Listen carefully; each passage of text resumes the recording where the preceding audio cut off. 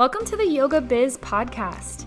I'm your host, Meg Sanjamino, and I'm a yoga business strategist bringing you bite-sized business advice to help you grow a sustainable and profitable yoga business.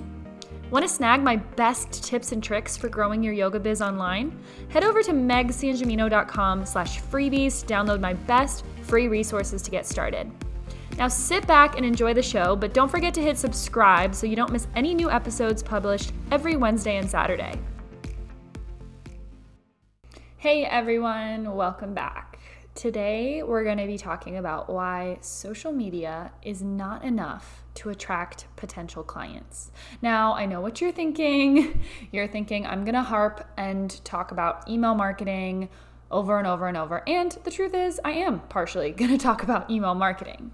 But mostly I'm going to talk about what it means to attract potential clients and why attracting potential clients is actually kind of an oxymoron.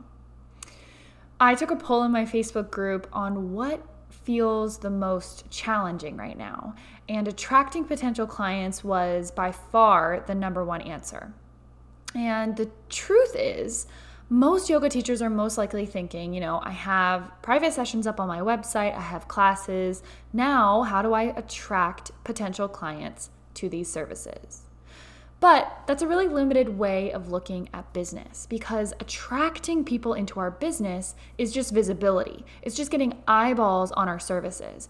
But hopefully you know by now that it takes more than just one glance at something, a service, a product, whatever it might be, for someone to decide to buy.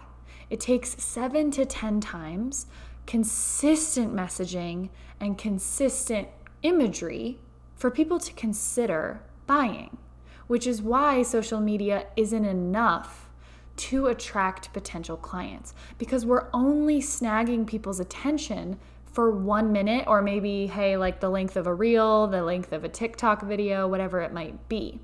But that's not enough, because here's a little secret, something I really want to get across. We can't attract potential clients because people don't come in the door already being a potential client. They come in the door just as people who have problems. Once we lead them down a buyer journey, we turn them into potential clients. We build trust with them. We show them that we understand their problems. We show them that we're fun to be around and that we have a fun personality. And then they become potential clients. Once they enter into the potential client zone, that's when they're deciding yes or no, would I like to work with this yoga teacher or not?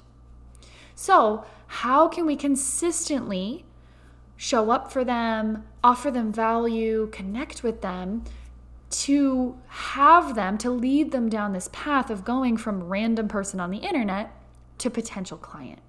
And social media by design can't offer us that. It can aid in that. It can get people in the door. Again, people aren't coming in the door already being warm leads. They're just coming in the door as people, and social media is great for that, right? We're reaching new people, we're pulling people in. But as we all know, we follow people on Instagram, on Facebook, on whatever, and we don't always see their content because the algorithm decides every day what we're going to see. So pulling them onto an email list, having them be a subscriber, and then consistently nurturing that relationship with them to lead them down that path. Sending them an email when we have workshops coming up, sending them an email when we're running discounts, when we're opening up private sessions, and letting them go through their process. So social media solely by itself is not enough to, I'm going to amend what this podcast is called, to create potential clients. Social media is where we attract people, but email is where we turn them into potential clients. Like I always say, social media is the handshake and email is where we seal the deal. So some action steps for you. If you're listening to this podcast episode and you don't have an email list, go down to my show notes right now and make a free account using my affiliate link with ConvertKit.